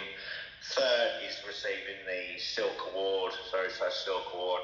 And then if you want to go into fourth, whole of last year. Yeah. Last year, I can't even say one particular thing. The whole of last year and creeping into this year. Amazing, absolutely amazing. And so much has happened to me, good, as in travelling, touring Canada. I toured Canada, I toured Poland, I've played Ibiza, but last year and going into this year, my DJing, I've just never enjoyed it so much. Never so much. It's amazing. Yeah. And the support and love that I've had, bar the hate, the support and love, because obviously visually now you can see it on social media now, can't you? Yeah. People obviously back in the day when they heard you on radio, they didn't know what you looked like, did they? But now they can see what you look like. So probably a good thing, mate. So it's all changed. So now you just see and feel the love, yeah, it's quality. The hate as well, but the love outshines the hate. So. Definitely does. So the final question is, I know there's already been plenty of decent content covered throughout this podcast, especially for anyone who's aspiring kind of post-COVID to become part of the industry. But with your experience and how you've seen the landscape of the scene change over the years, what would you say your main pieces of advice would be to anyone who's looking to get their foot in the door in the industry nowadays? Be genuine, be true to yourself, don't fuck anyone over. Just be true. Don't do favours for favours because you have no value. And that's it, really. And enjoy the music and try and be a cut above the rest, not maliciously, but just try and be different. Don't conform, or try not to conform, and just enjoy it. It takes more than just spinning records. There's a lot of backstabbing, there's a lot of hate, there's a lot of people that want to see you fail, so you have to be mentally strong. Yeah. So it's not just about mixing records. So if anyone is thinking about being a DJ, think twice about it. Yeah, it's true though, mate. You have got to be a resilient. Be true, be real, be loving, be caring, and be nice to everyone and be yourself, and that's it really. As long as you're genuine, people will like you. You'll have a likability, and then you will create a following. Yeah. I truly believe that. As soon as you're a nasty person, if you are one of these people, like I've seen them, that are using it to pull birds, you will have no longevity. No longevity. You've got to be in it for the music and the love. Yeah. Otherwise you fail miserably. I can count on my hand probably 6 DJs that are still here from the start of my career. You know what I mean? There's been 200-300 that have come along. You work out the maths. Why are they not here? You work out the maths. Yeah. It's true, mate. Very wise words there from a man who's been there and done it. But mate, that flew by. That was 110 minutes altogether, and that has flown by. I'll tell you what, and I've missed Married at First Sight. Oh, sorry, mate. Sorry, Sam. Block one. I don't even want to catch up now, Eva. Quality. No, nice one, mate. I just wanted to say really appreciate your time, and hopefully we'll catch up for a gin and tonic at Lab 11 sometime this year. Yeah. So just quickly, if anyone is around tomorrow night, don't forget I'm on from 7 o'clock until 8/8, depends what time Sam lets me go on till. I'm playing classics tomorrow night, and obviously Sunday, the recovery session. I have got a new time. I'll be letting you know what the new time is in due course, because Sundays are becoming something that I kind of like to relax a little bit and then do my show. Doing it at 3 o'clock, I find that you get up, you have your breakfast, and basically it's time to start the show. So I kind of might be starting a little bit later this week. I don't know yet, so it's not set in concrete. But it's going to be a bloody special show. It's going to be funny as hell. I can't wait. Can't wait. It's going to be brilliant. Quality. Can I just ask before we go? Of course, mate. Of course. Thank you. Hold tight, Natasha. You tried. Teresa, Ricky Brown, Annie Lou, Kez, Laura, Tasha, Debbie Painter. I think that's about. Oh, my missus, she's there as well. I'll take Jax Wheeler, Ricky Brown. That'll do. And yourself, good sir. Cheers, mate. Nice one. Take care, mate. Thanks for your time. Nice one, Joe. Thank you. Cheers, mate.